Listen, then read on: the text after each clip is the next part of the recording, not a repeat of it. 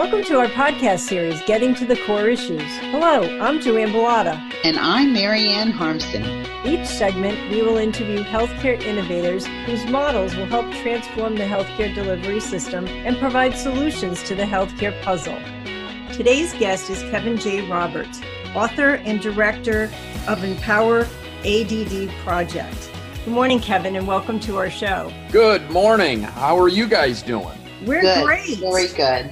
Very happy to be here. I love what you're doing, and I hope I can shed some light and help people who are listening get to the core issues that surround the condition we know as ADHD. Maybe we could talk a little bit about the school system and the role it plays. I had a lot of struggles with the school system. I mean, even just getting my son diagnosed with ADHD. I recognized that there was something wrong in elementary school, like 5th or 6th grade. He started struggling with reading and being able to pay attention and sit and focus on his homework assignments, which at that time was nothing major. It was more, drawing a picture and then writing a few sentences about, what he drew. He couldn't sit still and focus on doing that. And so I had gone to the teachers and it's just, we'll work with him. They put a tutor with them to work with him on his reading skills. And they said, it's just immaturity, whatever. By the time he went into the 7th grade, he was really struggling, particularly in English. Math, for some reason, he could do math. He was just phenomenal in math. But English and then anything where he had to read and write something, he just couldn't organize his thoughts and be able to put it down on paper at all. And I had gone to his English teacher because he was failing English and said, look, can you tutor him? What's your action plan? And they're like, oh, well, yeah, he can come after school and, and we'll tutor him. Then he comes home and I said, well, did you go see the English teacher? You're supposed to meet with her to get tutoring. He goes, oh, no, we went and did country line dancing because she teaches a country line dancing class. So I called up the teacher and I said, well, what happened here? And she said, oh, he seems to prefer country line dancing to having to do English. I said, of course he does. Who wouldn't, right? And if you're a kid in that situation. So I was angry. I went and I met with the assistant principal and I said, and several other teachers had told me too that, he would come in and I knew he did his homework because that was the nightly battle to get his homework done. And he would go into the classroom and then his homework wouldn't get handed in. And the teachers would tell me he didn't do his homework. I'm like, well, that's not true. I said, I know he did his homework. And they went and checked his locker. His locker was all in disarray. And the homework, sure enough, was there. But it was in the bottom of a pile under the rest of the papers and the books. But they found other homework assignments that they claimed he didn't do there, too, because he couldn't organize himself to move it from the locker and his backpack over to school. I met with the assistant superintendent, the assistant principal at the school, and he told me, oh, don't worry about him because he was looking by the end of middle school that he wasn't going to graduate and move on to high school. And they told me, well, don't worry about it. It's the middle school funk. And we have 19 other kids that are in the same situation as your son. But don't worry, when he gets to, high school, these things tend to straighten themselves out. I was very upset. He did make it out of middle school. He got into high school and fortunately got a guidance counselor who had a son who has ADHD and executive functioning disorder and recognized it immediately and got him tested, got him on an IEP, but he struggled all throughout high school and barely made it out of high school. The school system to me kind of failed my son. And it failed my brother Dan, and it also failed Oscar Schindler. Like I said, Oscar Schindler failed out of school. One of the things that happens is, a guy like your son, a guy like my brother Dan, a guy like Oscar Schindler, these are people who like to be in motion. They like to be, of course he liked line dancing because that was something physical. Too bad they couldn't have incorporated the line dancing with some type of tutoring. And I do that all the time. I incorporate movement into stuff that I do when I work with kids. The school system, first of all, we have this vocational training track, but that's a less than situation. Children who are, they go to the mechanical technical school, for part of their classes nowadays, some of their classes, that's less than. We make children like, well, you can't do the academics, you're less than. Think about Oscar Schindler. This is a guy who hated school. He was a lot like your son.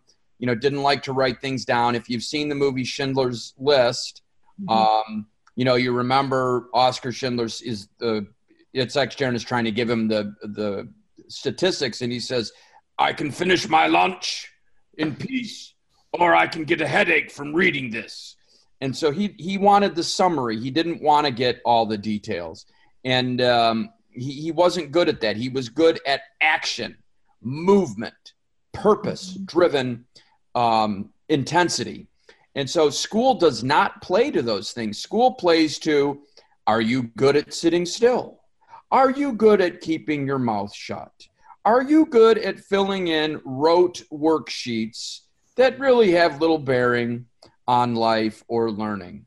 These are the skills that unfortunately school a lot of times requires. So I would love to have schools, especially in the younger years, that honor the skills that people like my brother have, that honor the types of skills that Oskar Schindler had, that honor your son, the skills that he has. Because, the problem is you get to adulthood and these people, they have low self-esteem. Exactly. My brother still thinks he's a screw up. Mm-hmm. I'm sitting in my home in front of a wall just behind me. There's a wall that had the foundation had a hole in it. I'm only sitting here because my brother dug a ditch with his friends and filled it in and fixed my wall for me. He didn't know what he was doing, but that's often what, ADHD people, we just like to kind of sometimes go headlong into things. I have for whatever reason, I have a lot of the same tendencies as my brother, but I got that academic gene. I can do school. But I still, for the most part, didn't enjoy it, but I was able to get through and do stuff and get what I needed. But I just see a lot of young people for whom school it's friction. It's against their grain. And as a society, I just hope one day we can find a way to have schools that honor people like Oskar Schindler and honor people like my brother, because my first book is called Movers, Dreamers, and Risk Takers. And I believe that the people like my brother, like Oskar Schindler, like your son, these are movers. These are people who shake things up. These are people who change the world. But so often their experiences in school, those early experiences push them down. They suppress their initiative. They suppress their drive. They suppress their positive messages. They give them negative messages about simply who they are. Right. Because in school, his grades never reflected his ability. Like I said, he barely made it out of high school. But then when he went to culinary school, he was getting A's. His confidence was back. He was very happy and doing very well because he was always, cooking is one of those things, like you said, you're always in motion, you're creating, it's new. So what you're saying explains a lot about his gifts and abilities, but also, the things that were potentially hampering him during high school. Given everything that you've said, and my experiences were different in the sense that the exposure to ADHD as well as learning disabilities was diagnosed very young. And my research at the time led me into systems that had integrated programs, which were able to support, even though sometimes it was a constant fight. In other words, her an extra year in middle school, giving her an extra year in high school, getting her out of special needs and into vocational school because they had convinced me that special needs would prepare her for life better, when in fact a vocational school prepared her much better by allowing her to pursue courses in childcare. So she's excellent at what she does with small children. Her learning disabilities, which are more math related, therefore do not impact children from 6 months to 4 years of age, which is where she specializes. And in over 35 years, she's been very successful in that environment. But the ability to get from point A to the point we are now is a book unto itself if you'd like to write it. But because it shows a vocation that came out of exactly what you said, which was identifying the strengths and then nurturing those strengths, celebrating those strengths, making sure she understood how important they were, celebrating her graduation, celebrating the fact that every 5 years she gets a recertification. So all of these things, again, with positive reinforcement, help to somewhat stabilize her life. But in your Movers, Dreamers, and Risk Takers and some of your other books, you've obviously done incredible research on this subject. And currently in the school, from what Joanne has said, because her situation, my child is older, your brother is a little older than my daughter, her son is a lot younger. In all the research that you've done, where are you finding, I found an integrated school system which was in a region that was close to where we could move to. And I was the first parent, I've later found out, that ever went into a school system and said, I have a child coming in that has special needs, and I want to make sure she's in the program from day one. Most parents sometimes are reluctant, and also there's so much stigma, there's so much confusion, and there doesn't seem to be a clear path depending on what the diagnosis is. When you are treating children and then having to deal with the school system, have you found a particular school system that's getting this right? Make me come back to that question if I veer off, but I want to say a couple things. Think about the skills and commitment and executive functioning that you needed to have in order to find a school district, sell your house, move to a new district, contact the new district. Think about the type of person you are. You're rare. I hate to tell you. Right. Most people don't have those skills. And if they have those skills, they don't have the wherewithal to uproot and create a new life. Kudos to you, and how blessed your daughter is to have had a mother like you, But most people are not going to be able to pull that off. I live in the state of Michigan, which is one of the worst states in the country in how we treat special needs folks. If you're just sort of garden variety ADHD, yeah, you might do okay. But boy, once you start getting into heavier needs and, greater needs, my state is pathetic. In fact, I have a good friend named Marcy Lipset. And Marcy basically does kind of what you do, except she does it in a somewhat antagonistic way. She has to go to school districts and threaten lawsuits in order to get school districts to accommodate children's needs. I like to say, if you have a problem with your special needs child, dial 1-800-MARCY. But that's just a little joke. I'm hoping I'm going to make sure Marcy listens. There's a lot of Marcys around the country. And unfortunately, we need the Marcys of the world. So did Peppermint Patty. But that's a story for another time. Did you get that joke at least? Yes, I did get that joke. Thank you. And the Peanuts Christmas special is coming up, so we need to start working about that. Unfortunately, people like Marcy are needed in this world. Parents like you are often made to feel that you're doing something wrong. You're a burden. You're a bother. Oh, but yeah. That's exactly how I felt. Marianne, Joanne, and all you're trying to do is get your kid a fair shake. And you've discovered something, Marianne. You discovered that your daughter does have gifts to give to the world. And luckily, she was in a system that helped her at a young age develop those gifts. I just don't understand why school doesn't do that more often. But I think it's getting worse. Educational budgets are being cut. When educational budgets are being cut, the special needs kids, the ADHD kids are the ones that's suffering. And I'm going to tell you something else. There's a lot of wonderful teachers out there. Yes. There's a lot of great teachers, but more and more I don't see the goofballs and the fun wacko teachers that I used to. I see a lot more seriousness in the teaching world than I used to. And it kind of concerns me because, when the three of us were in school, there was always that one really crazy. Yeah.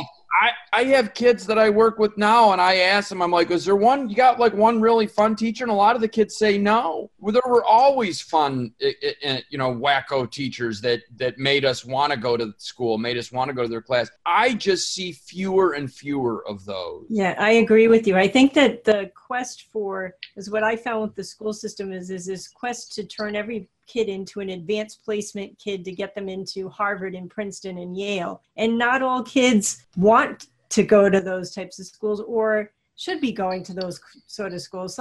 There's nothing wrong with the trades. They don't push for that. And I think that quest is driving the type of teachers they're hiring, which are the more serious, ones that deal with these perfect students who can fall into advanced placement, and less teachers that are able to communicate and effectively engage children that have learning disabilities and maybe aren't that perfect AP student. I could not agree with you more. And, I used to teach, and that's one of the reasons I don't teach anymore in a school, because I was finding myself burdened by this very drive in school systems that you guys are talking about. And, the funny thing is I haven't taught school in 20 years, and I still have kids come, they're now in their 30s. Because I'm getting old. And they still tell me stuff they learned from me, because I used to make up songs, and I would veer off track, and if somebody was interested in something, we'd veer off track, and kids remember that stuff. Yeah, they definitely do. I still remember the teachers that I had one teacher that used to come in and play the guitar, and he'd sing the history stories to you. I remember anything he ever taught me in that class. You're gonna find less of that. Like, I had a guy like that named Father Ned Donaher, God rest his soul. He'd be about 93 nowadays. And Father Donaher made up a song called The Bible Beat. And because he was my freshman theology teacher, I went to Catholic school called Catholic Central.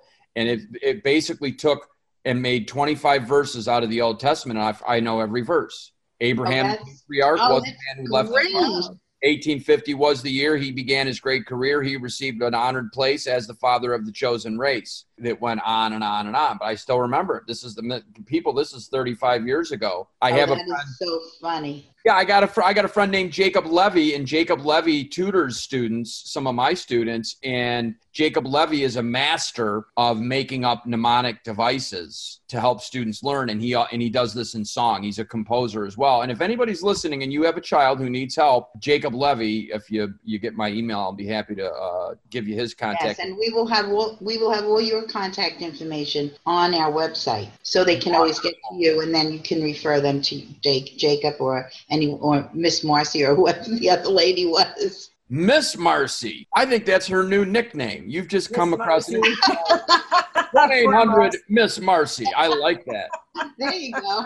Listen, I have to tell you, Kevin, I imagine I was definitely a little, I guess I was very ADHD in school, but like you, was able to get by. I usually was daydreaming out the window because I wanted to be a movie star, and the lessons were less important, but I passed. But now I regale my grandchildren with stories about activities within detention. And much to my older daughter's chagrin, she says, "Mom, please don't tell the kids really, how bad a student you were."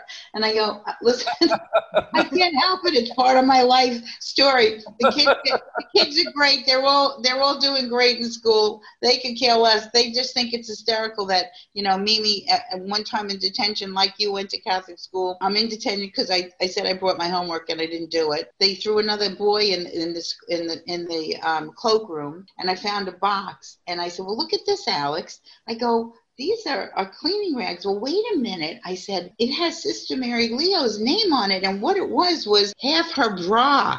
So I put it on my head and I danced around like it was a yarmulke. And then the son came swinging through the door, and there were Alex and I dancing around with the half of bras on our head like we were pretending to be Jewish rabbis. And of course, I got detention again. But hey, made me happy. Wow. One of the things that happens that I've struggled with is that when you are an ADHD or in the classroom, you get the finger pointed at you a lot. And so some of us, like me, end up lying. And I used to lie. And I got very good at it. And in fact, in 7th grade, I didn't do my 7th grade science project, which was a major portion of the grade. And I made up an elaborate story. I was a storyteller from a young age. And I was 12 years old, and I made up a story that my mother and stepfather were having marital problems. And they were fighting all the time, and I can't get anything done.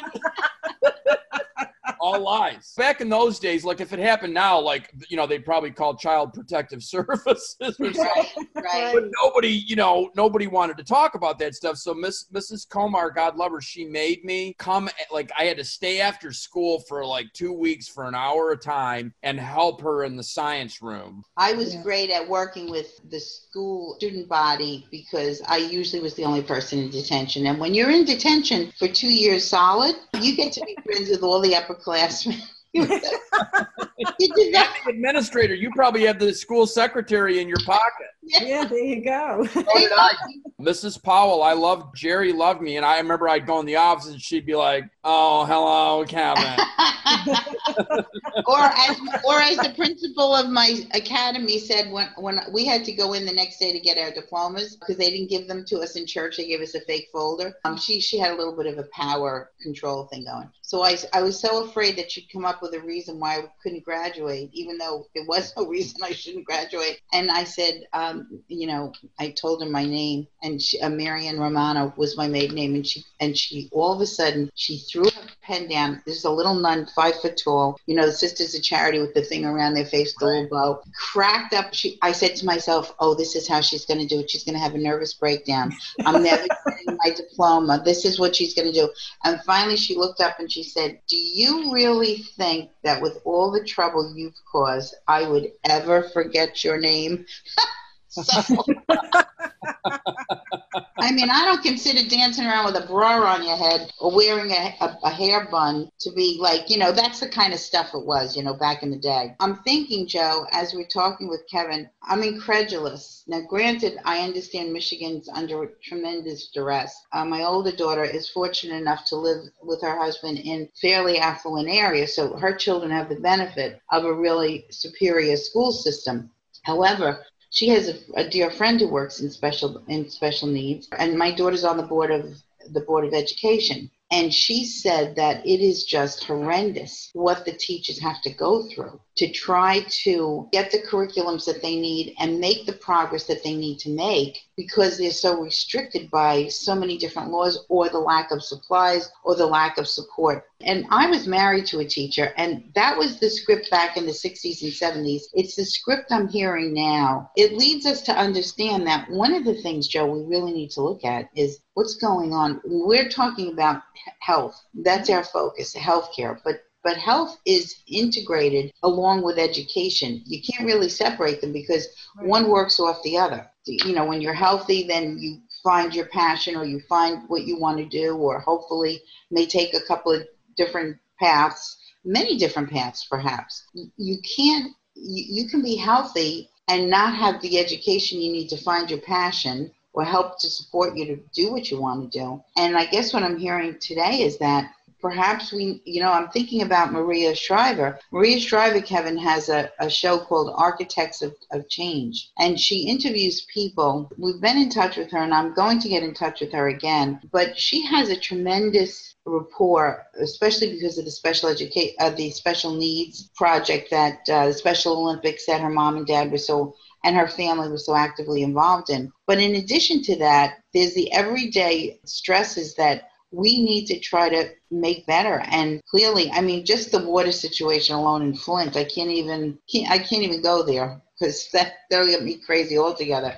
Because of course, those things also impact the children. You've hit the nail on the head with that, Marianne. It's not just the educational aspect. I think there does need to be change in how, the methods in which they teach children at the schools, and identifying ADHD in a very earlier stage, and then having programs where they can learn the way they need to learn. But the environment too, because to Kevin, your point, the way the school system makes you feel is like you're a loser and you're defective and you don't belong. And then these kids can be very cruel to one another too. So once you're put into a special needs class or whatever, then they used to refer to my son as the SPED. Stigma. That stigma hits them. So that whole environment is exacerbating the issues we're having with with healthcare in this country and with mental health. And some of that can also lead to other negative behaviors. So Kevin, I've heard that people who suffer from ADHD also are more prone to addictive behaviors like cyber addiction and substance abuse. Can you talk a little bit about that? People with ADHD are at heightened risk for all addictions. And when you consider that fact, plus the whole cyber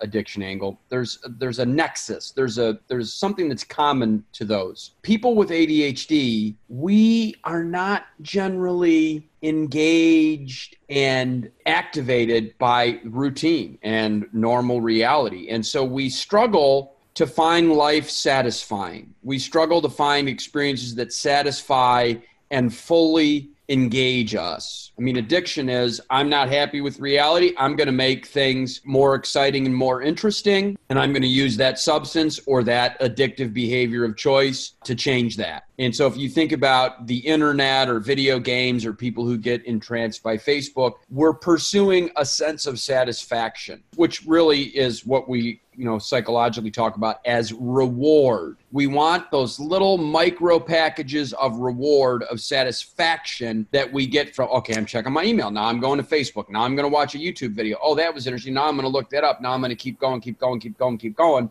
And I'm going to get these little micro satisfactions along the way. So a lot of us are becoming addicted to that, especially those of us with ADHD. And certainly in general, ADHD, I mean, when I have teenagers, one of the things that I work with, one of the things that we talk about all the time is addiction. Have you started drinking yet? Hey, are you thinking about doing marijuana? How's that vaping going? I'm going to tell you, the vaping is an epidemic. I mean, I can't tell you, I live in a rather affluent school district, and I think about half the kids at the high school are vaping. The addiction in general and the cyber addiction, it all gets back to how our brains are constructed. And those of us with ADHD have brains that struggle to find life satisfying, to have that sense of satisfaction, to find, as we talked about with Oskar Schindler, a sense of purpose. And so when I don't find something positive to satisfy me, to activate me, to give me a sense of purpose, I, as an ADHD individual or as a person prone to addiction,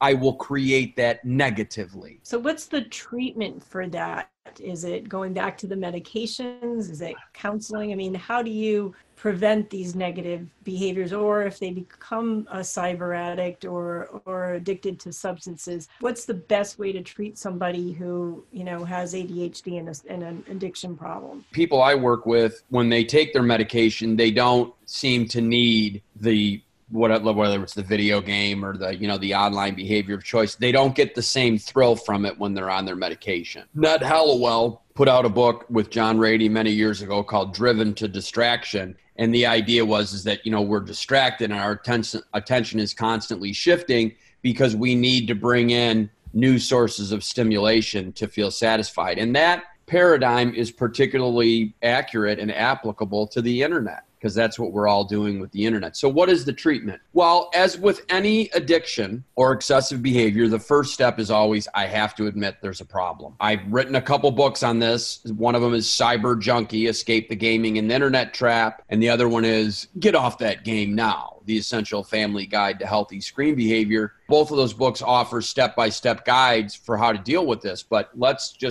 me give you a synopsis. Again, admit there's a problem.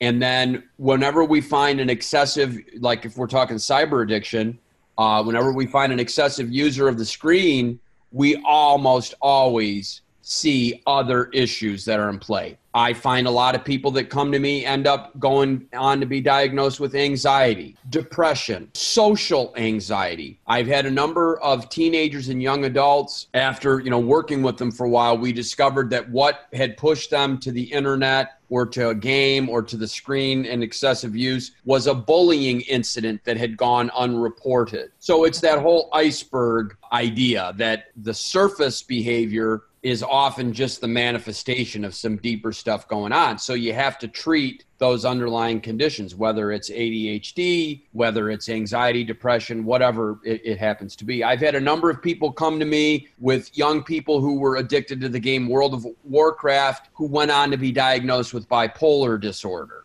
I don't know what the connection is there, but I've had too many people of that description come through my doors to not think that something's going on. I'm not saying that World of Warcraft is creating bipolar, but I'm just thinking that people with those types of issues for some reason seem to be drawn to that particular game. When you look back years ago, I'm thinking with my own children, it was Mr. Rogers and it was Sesame Street. And so there was a limited amount of television. And then the TV, they played. They played with their toys. They played with their friends. They went outside. My older daughter with the children has been very, very astute at minimizing the amount of screen time, both for the iPads, phones, TV. She monitors it very well. Having said that, I can see where it's new technology that's invading our brains. So I know myself, I can be on that iPad 3 hours easily. I have to literally tell myself, shut it down, get off, leave some time and go to sleep, because otherwise I'd be on all night. And I'm sure other people don't do that, but I'm one of those people that's prone to addictive behavior. I've also heard that you're prone to sticking nuns' bras on your head. another problem that that's that negative stimulation you were talking about. Right. That's that changing reality to get extra stimulation there. Yes, exactly. There you go. How do people access your program? And are there other people doing what you do? Because I'm sure once parents start to hear this podcast, they're going to want help for their child. I'm going to risk sounding very immodest. I am my own category. Okay. Nobody does exactly what I do. And what I do is I work one-on-one with and in groups with young people, young adults. I can do that on Skype. I can do that on phone. If you're a parent out there and you want some support in your area, I would certainly entertain an email from you. I'm very focused on school and I'm very focused on parent coaching. If people want to get a hold of me, they can send me an email to cyberjunkie512@gmail.com. That's one of the emails I use, and it's the title of my first book, Cyber, CYBERJUN like Nancy, KIE, cyberjunkie512@gmail.com. And then go to my website, kevinjroberts.net. Don't forget the J, kevinjroberts.net. And not .com, it's .net, kevinjroberts.net. And you can access my books on there, and I got a lot of blogs and different things, and happy to help in any way I can. And if people want the books, they're all available on Amazon. You've been a wonderful guest, and this has been so helpful for me, and I'm sure for you too, Marianne. With clarity, with steps, with perhaps a bridge. You can create a bridge, Kevin. If we build on what you're doing and we can expand that, maybe we can start to change some of the way education has been approaching these children all along. It's a national epidemic. It's a worldwide epidemic, but we see it more in industrialized countries because they have access to things that, where other children are hoping to be able to get enough food to eat. We live in a world where the children have access to a lot of mobile types of electronics. So thank you very much, Kevin. Joanne, we'll both be in touch with you. We'll do a follow-up, and on that next podcast to talk about Get Off That Game Now and the Essential Family Guide to Healthy Screen Behavior. We'll do the podcast on that. Visit our website at edstreamp.com. Don't forget to share our podcast with your family and friends. Thank you for listening to Getting to the Core Issues, where we bring you solutions for solving the healthcare puzzle.